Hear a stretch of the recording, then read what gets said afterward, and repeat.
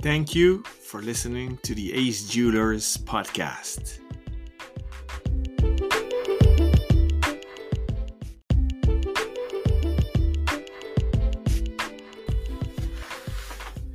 This is an exclusive audio-only episode of the podcast series, The Art of Collecting Wristwatches by Ace Jewelers. In this series, we interview wristwatch collectors all over the world. We want to know what makes them tick.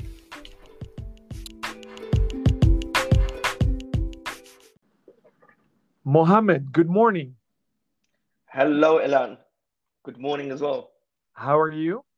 I'm all well, living life, as I would like to say. We're very good and blessed. Hopefully, you're good as well. I'm very well, and I'm very grateful that you took the time to sit down with me because I know you're super busy. Although you're becoming quite a celebrity in the watch industry, it's actually not your job. I know you are a marketeer in the banking world in London. You travel quite some bit when it's possible. You do a lot of volunteering, so I salute you for that. I know you've been very helpful with all the COVID assistance in the UK, vaccinating people as a volunteer, and you have actually took Clubhouse by storm. And I credit you for the fact that us watch nerds found quite some nice rooms on the Clubhouse app. That's where we became friends early this year. At the end of 2020, you started a room called Watch Club. For those listening and on the app, definitely join. Mohammed Muraj is a person to give back. He lets other people host rooms in your club, right? That's correct, yes. And you've been a gentleman, invited me several times and many times into your amazing rooms with watchmakers, CEOs, watch enthusiasts. So we've had actually quite some fun the last half year. And that's why I wanted to invite you back on our platform, because I want to know more about the man who set up such an amazing platform for the watch community. So since we only have 30 minutes, I want to jump in and know what your journey is in collecting wristwatches. So, Mohammed, how did you get into watches? Sure, that's a really good question. So, to be honest, the whole journey started back in 2007, where I kicked off kind of my part-time job working at a jeweler's Yep. whilst I was at university, and then it basically transitioned into me going on to working in another store, which basically I've been working for there around like 10 years just within that store. So I think I fell into it in the sense of like, it was something as an employment basis, but then the passion just goes with anything such as like watch collecting or art collecting, right? So yeah, Yeah, yeah, really, really enjoyed it. amazing. So, what is it that still, after you quit your job, attracts you to watches? So, what keeps you in? And like with me and many of us collectors, it consumes a lot of your time. Yeah, definitely. I think it's all about the whole story in terms of the composition, right? I think, I'm still blessed to work for the employer that I am, just on the Saturday in that sense. So I'm still part of the industry from the Okay, other side, in okay, I terms of didn't the know that. sales. Okay, Yeah. I've been doing that just on the Saturday as well. I do my full-time job working in banking. So yeah, it's been very interesting. But what attracts me is just the story about, you know, the art of watch collecting. I think there's been a huge transition of people moving away from just buying something due to the logo or brand that's basically on the watch, but a little bit more deeper. And I think you've probably seen this with all the different conversations we've had on Clubhouse around just trying to, get a little bit more deeper into it, just not taking it at just a very high overview level. yes. And what is it specifically that attracts you to watches still and making you work a sixth day?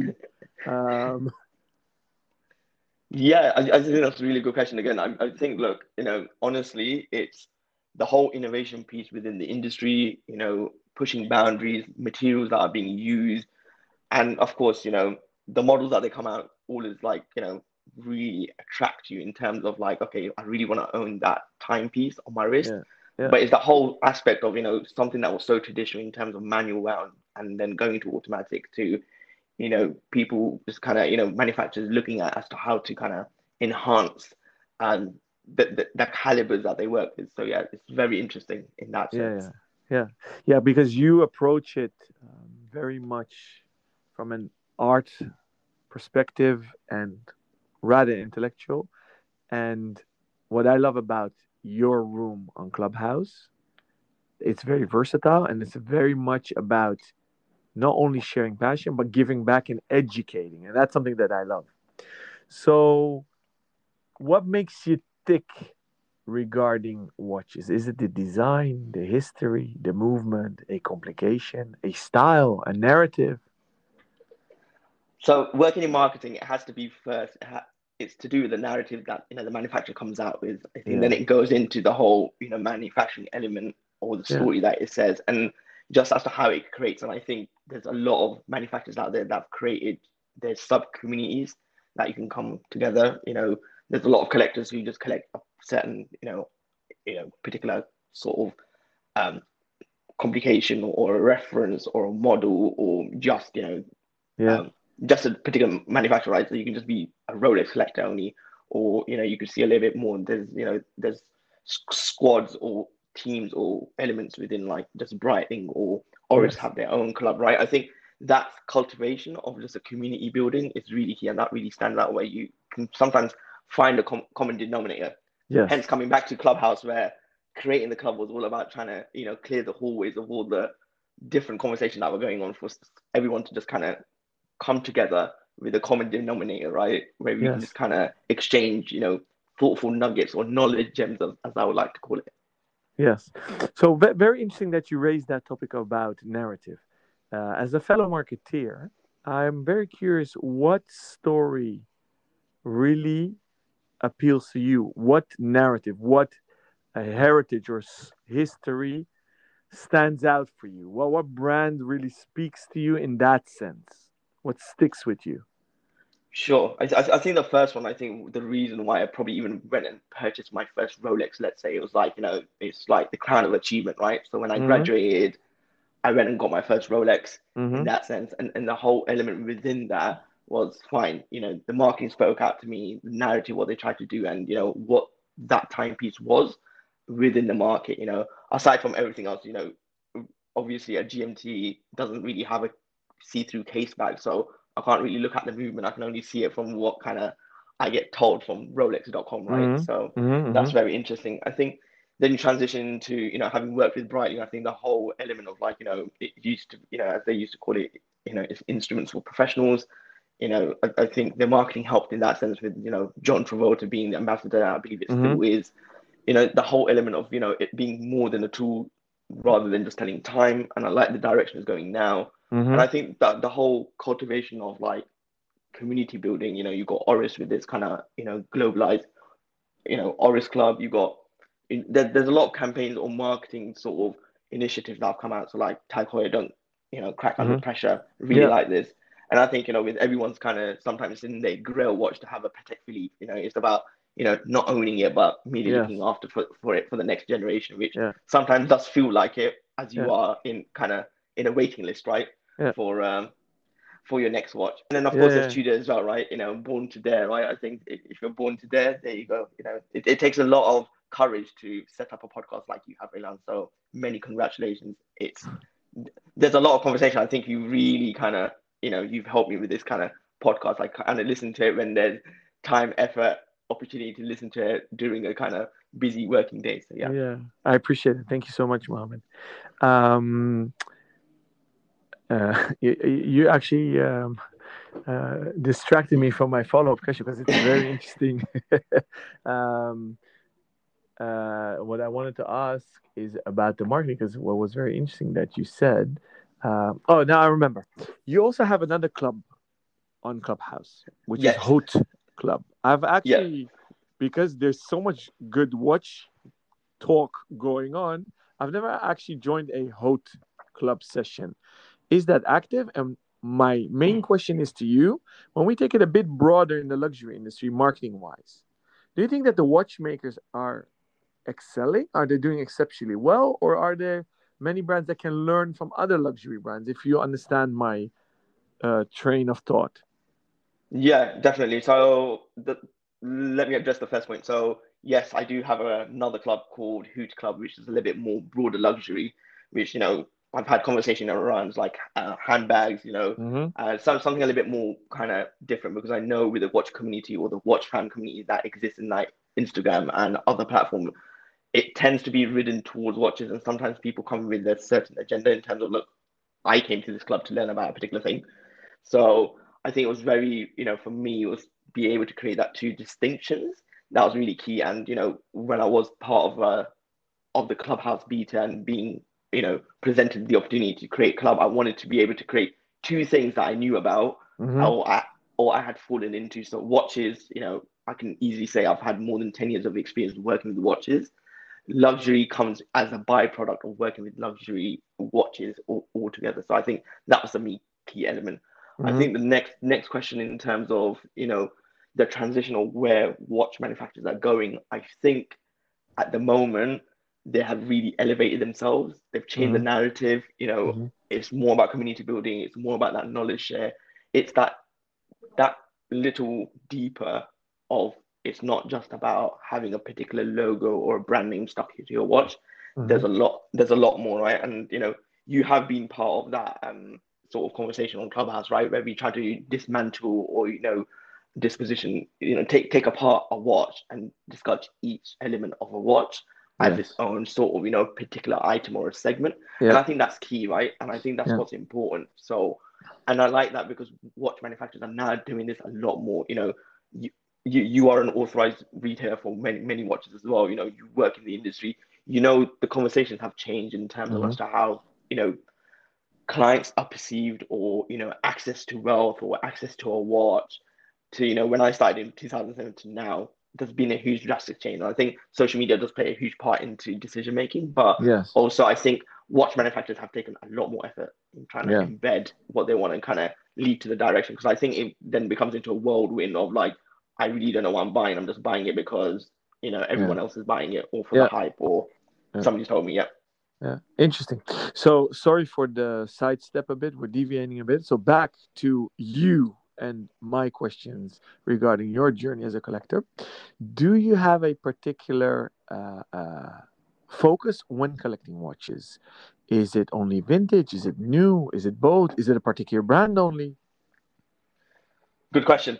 So I've not actually dabbled into the vintage market yet, or the vintage sort of timepieces. I think you need a lot more knowledge before you tap into it. I would want to start learning a little bit more about it. At the moment, it is still current or relevant models or references that exist in the market today or get produced. Yeah. My approach is, as with everything, I don't want to start like an investment advisor, which I'm not, but people will be like, it's a tangible asset, right? Anything you touch, feel, look, you can sense in that sense. If you like it, go for that. Don't be like, okay, I'm buying this because it's got this resale value to it, which is another separate conversation. But I approach it in terms of, do I like this watch? Can I see myself wearing it? Yes. Then let me go for it. And then getting that knowledge share or that knowledge, sort of insights from fellow collectors or the community really help make the decision. So yeah, I don't, it's not like I'm only focused on just one manufacturer and that's all I want to get. I think it's a good niche to have, and it's really good. And I'm always taken back by people who've been able to create such huge collection just for one sort of manufacturer, which is pretty cool. Yeah, interesting. And would you mind sharing some watches in your collection and tell us why you got them and why you will never let go of them? Sure, definitely. So I've just started in terms of in the industry, in terms of all collecting watches. At the moment, my main prime example is my GMT, because it's something of a milestone. I'm now in the market to look for my next watch, because I need to put my watch into a service. So I'm just looking for another watch to wear whilst I put this watch into a service. So yes, and again with Tudor, this got relaunched in the United Kingdom, a couple of years ago. Tudor was not even available in the United Kingdom, and yes, there are some Tudor references that do kind of stick out to me. Rating list aside, whatever, there are some pieces that stand out and a little bit more broader. I do like them. I do like the new collection of how Breitlings are going forward. So I'm still trying to hunt down a rainbow. Not sure as to how lucky I'm gonna get trying to hunt down a rainbow, but yeah, Yeah. there's a Nomos, Doctors Without Borders. I really like Yes. what they do, especially Yeah. with Nomos. Yeah. And yeah, there's a lot of manufacturers. And then I recently went to Oris. I got invited to like come and look into the London boutique. Get a chance to see the boutique edition. So yeah, that also stood out. So there's a lot more. I think I'm in a place, you could say financially, and a lot more knowledge has been, accepted from my side Yes. to make these decisions. And yeah, Yeah. there's going to be a lot more watch alerts, Yeah. new watch alerts coming So from my side.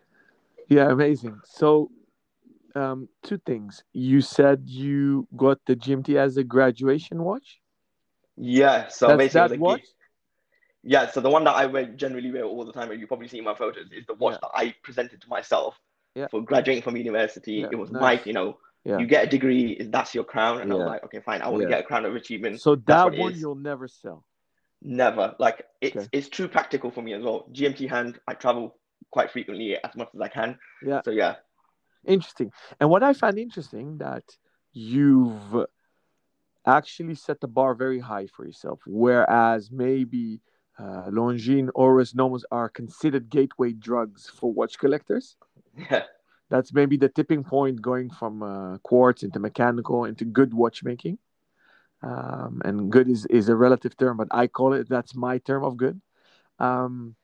It's interesting that you mention those brands versus going up higher from a Rolex to, let's say, their peers, or even higher, AP, Patek, etc. How do you perceive it? How do you go about? Definitely, I think I have an Excel sheet of what I want to get, and yes, I do, and yeah, and AP is on there. Yeah. It's just you got to sometimes make a rational decision as to what's attainable, and in what's available in the market and what I can actually get. And AP definitely is there, but I think you just got to have a humbled approach at that time. So yes, you could say, if you told me, what do Mohammed, what do you like within Tag? I'd be like, yeah, I like the Tag Monaco. Everything. I like the Tag Monaco. It stands out. Do you like Cartier? I'll be like, yeah, I like the Tank Francais, but that's a dress watch. If you want Patek, I'll be like, yes, I do, but Nautilus, Aquanaut, all of these, for me to attain that, you need to build relationships, and you're part of that industry, so you know as to how it is. Yes. Walk-ins or people asking you for references that are obviously the most popular sometimes just are not possible. You need to be able to develop that relationship and know them a little bit more than just ask for references that everybody wants, right? Yeah. So yeah. So you already answered my question. If you have a wish list / risk list, you do, and you manage it in Excel. Do you actually have a strategy when you go about hunting down watches and then actually buying them and getting them? And did you already narrow down what your next watch needs to be? You already gave us an intro. Are you honing in on one watch? Yeah, definitely. So that's a good question. So yeah, my strategy is make an Excel sheet, because it's easier to basically note it down and tick them off. And I really like ticking things off, like a to-do list. It's really, it feels like you accomplish something when you tick things off. Yeah. So I've got it as that list. And then I am fortunate to, having worked in the industry, to know people in the back end, right, with the manufacturers. And I think Clubhouse also a little bit assisted me in opening up the doors in terms of knowing some of the manufacturers, Listen, you're being very modest. You're a celebrity in Switzerland right now. No, I'm not. Yeah, you are. People, I think there's a lot more bigger celebrities out there. And look, a lot of people carry it with some sense of pride in terms of, oh, I'm an influencer, etc. I'm not. If I'm able to inspire one individual that's able to come on stage, that's my work done. And there's a whole story to this as to why I keep it so democratic in terms of what it is. There's a lot of big personalities out there. You're a massive personality, Ilan. Trust me, you are. I'm not a massive personality. I'm just passionate and like to share knowledge, and that's the reason we started this podcast series. And why I'm asking you this question, because a lot of young collectors or newbies to the industry or to the art of collecting wristwatches find it overwhelming to absorb so much info. There are many brands, and each brand has vast collections.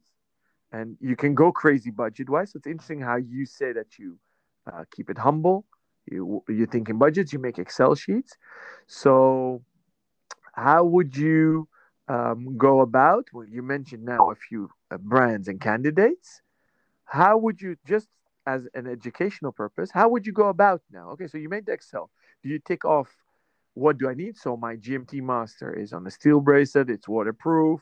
Would you go now more casual? Would you go more dress? Or would you, so depending on occasions, or would you say, I want that brand?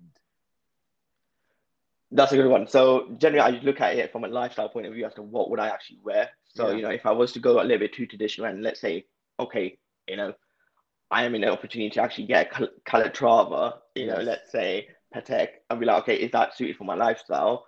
Not really, because at the moment I am quite active and a leather strap in terms of, wearing casual clothing. Sometimes it's cool, but I find it a bit of a mature sort of, reference. However, Yes. I know there's a balance because, in order to enter the sort of the realms of Patek Philippe, you need to look into something else.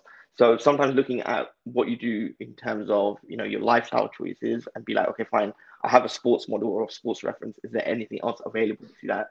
And then you take it on from there. And then because I've got some models that I categorized for particular manufacturers, it allows me to kind of go in, search with a boutique or, ask the reps or even, ask the community like yourself and be like, yo, what are your thoughts? I'm thinking of getting that. Mm, And I think this is where the knowledge change is, right? In terms of we are a little bit more easier and a little bit more fluid sharing this knowledge. And I think that's yes. really good, And look, having worked in the industry from 2007, I can say yes, you've got to appreciate that people sometimes that walk in through the door, for them it's the biggest watch purchase. And, yes, I think the price tag that's associated with a watch, we sometimes really, we undermine it, because we Hmm. see so much and people are like £1,000 watch. Oh, that's nothing because you see, double figure watches and you're like, Hmm. oh, that's cheap watch.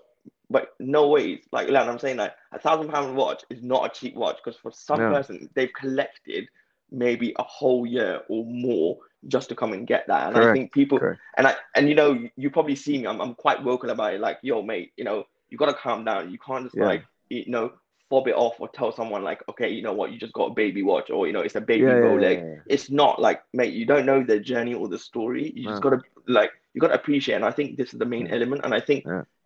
the community is getting educated. And I think they're educating younger people who are Yeah. getting kind of lured into, the attractiveness, whether it's footballers, whether it's Instagram people or, the gray market or even Yeah. kind of, just the models that they see all the time, right? So yeah, it's very So interesting. that, Mohammed, is why I love you, because you're so modest and authentic.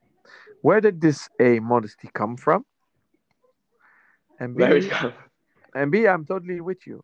Me as a retailer, what I love most is people that either took them quite some time to save up or really appreciate what they're coming in to buy for and don't see it like a disposable accessory and throw away money. That's what I love the most as a retailer. Yeah. And one of the reasons of this podcast series is also to give them a voice and give those new collectors confidence. And you need to start somewhere. um, and what's interesting also that, and that's what I meant, you jumped in with Rolex, but then you're looking at all different brands, lower end, higher end.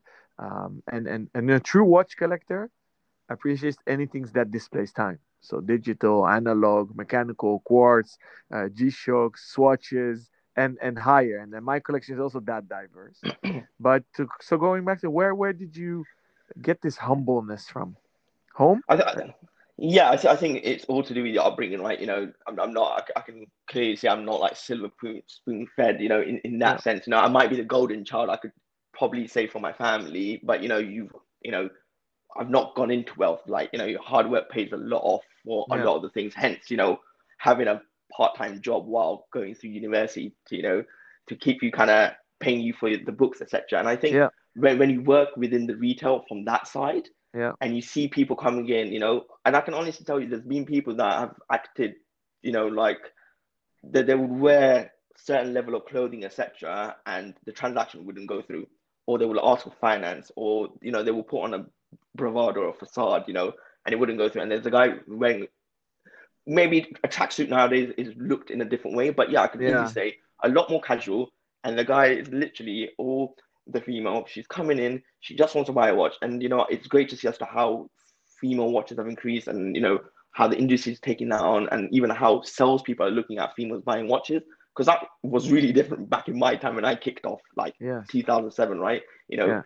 Even acquiring knowledge at that time was difficult for Yeah. what and I think that's where the humbling factor is, where you're like Yeah. you can't just judge everyone with just one kind of paintbrush stroke, right? Everyone's Yeah. kind of individual, and yes, as you grow up in your stages in your professional career, and you're exposed to a little bit more wealth, and you start getting, as they say, more commas than zeros in your pay packet, or you just you know you elevate and level up in your professional career. You start, there's a different level of exposure, and then from there, if it is your passion of watches, for me, it has come into this. You get that opportunity, which you're very humbled by, to start looking into and be like, okay, fine, this is the watch I want to get, or this is the watch I aspire to get, or it is Yeah. actually on my list, and I've got these written down. I still Yeah. have my 2007. I where I work, I was a Breitling stockist and a Cartier stockist, so I do have both the brochures from '07 with me, Yes. because that's where I started off from, right? And Yeah. I know at Navitime at that time what the price was and what the price is Yes. now. And that's why I don't judge it on price. If I like it, I'll get it. But I like the story for a couple of timepieces, and that's the thing. So Yeah. yeah, that's Interesting. generally my approach. Yeah. Interesting. So going from modesty, let's go a bit extravagant and daydream. What's your grail watch? My grail watch. Okay, I think to be honest with you, looking in the market as I'm looking obviously for my next timepieces, etc. I think it has to be Patek Philippe just for what it is, and I'm just gonna Mm-hmm. put it out there. Obviously, it's a lot more standard, but yeah, it is there. I think that's the ultimate, and Yes. the Aquanaut really, I'm not really fussed about the Nautilus, to be honest with you.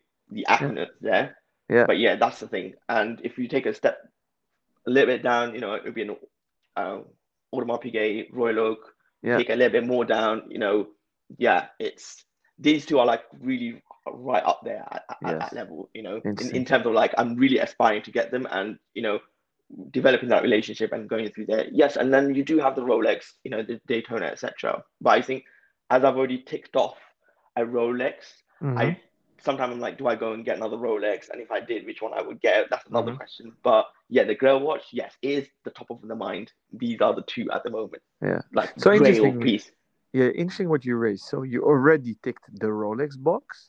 How Yeah, important is it for you to have multiple brands?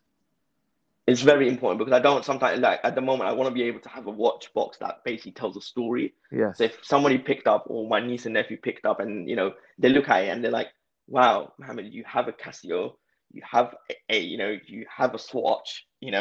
That's why when it was an interesting question when you asked me about what you have in your watch box. Automatically, I disregarded Casio and Swatch because I didn't think that's the level. But if you took it a little bit more broader, I have a Casio and I have a Swatch, so this is technically my third watch. Yeah. So that's the So thing. so I get all my guests that I invite. Some of them say, "Yeah, I'm not a collector." I said, "Do you have more than two?" The answer is Yeah, always yes. I said, "Then you are a collector."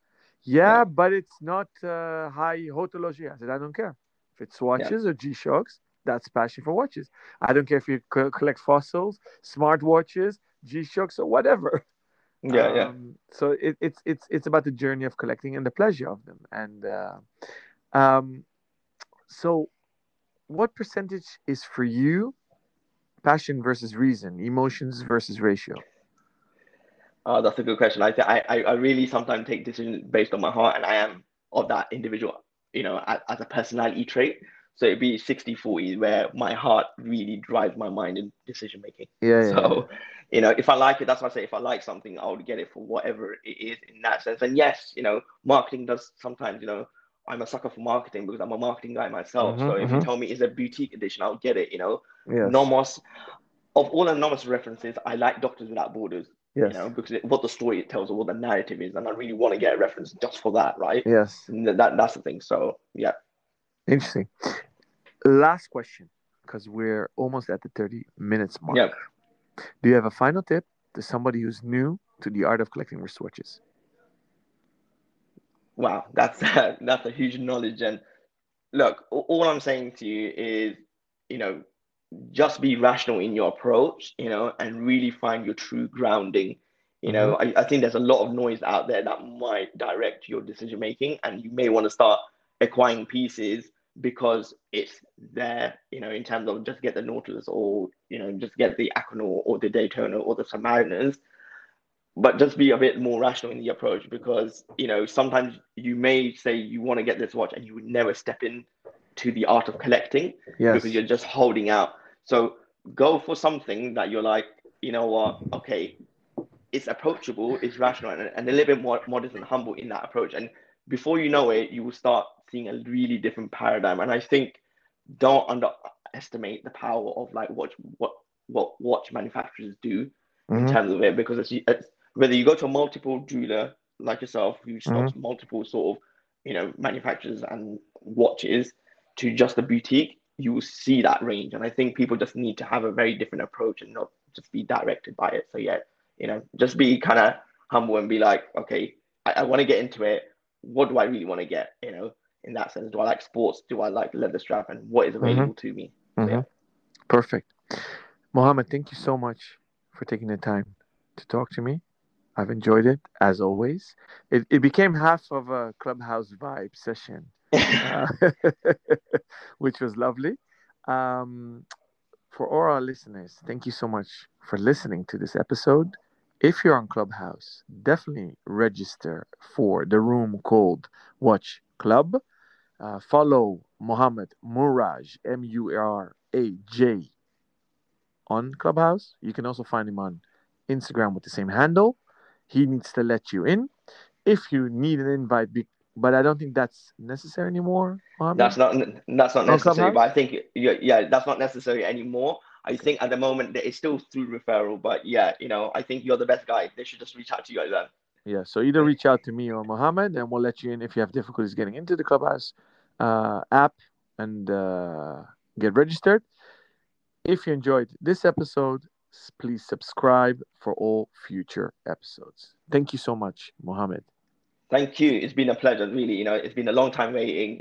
Thank you so much. I'm truly honored from the bottom of my heart. Like, just speaking, regardless of it being a podcast, just sharing knowledge and learning from you. And yeah, it's just been great. So thank you for having me on this podcast. Really appreciate it. Thank you so much, Mohammed. Have a wonderful day. You too. Appreciate it. Cheers. Bye. Bye.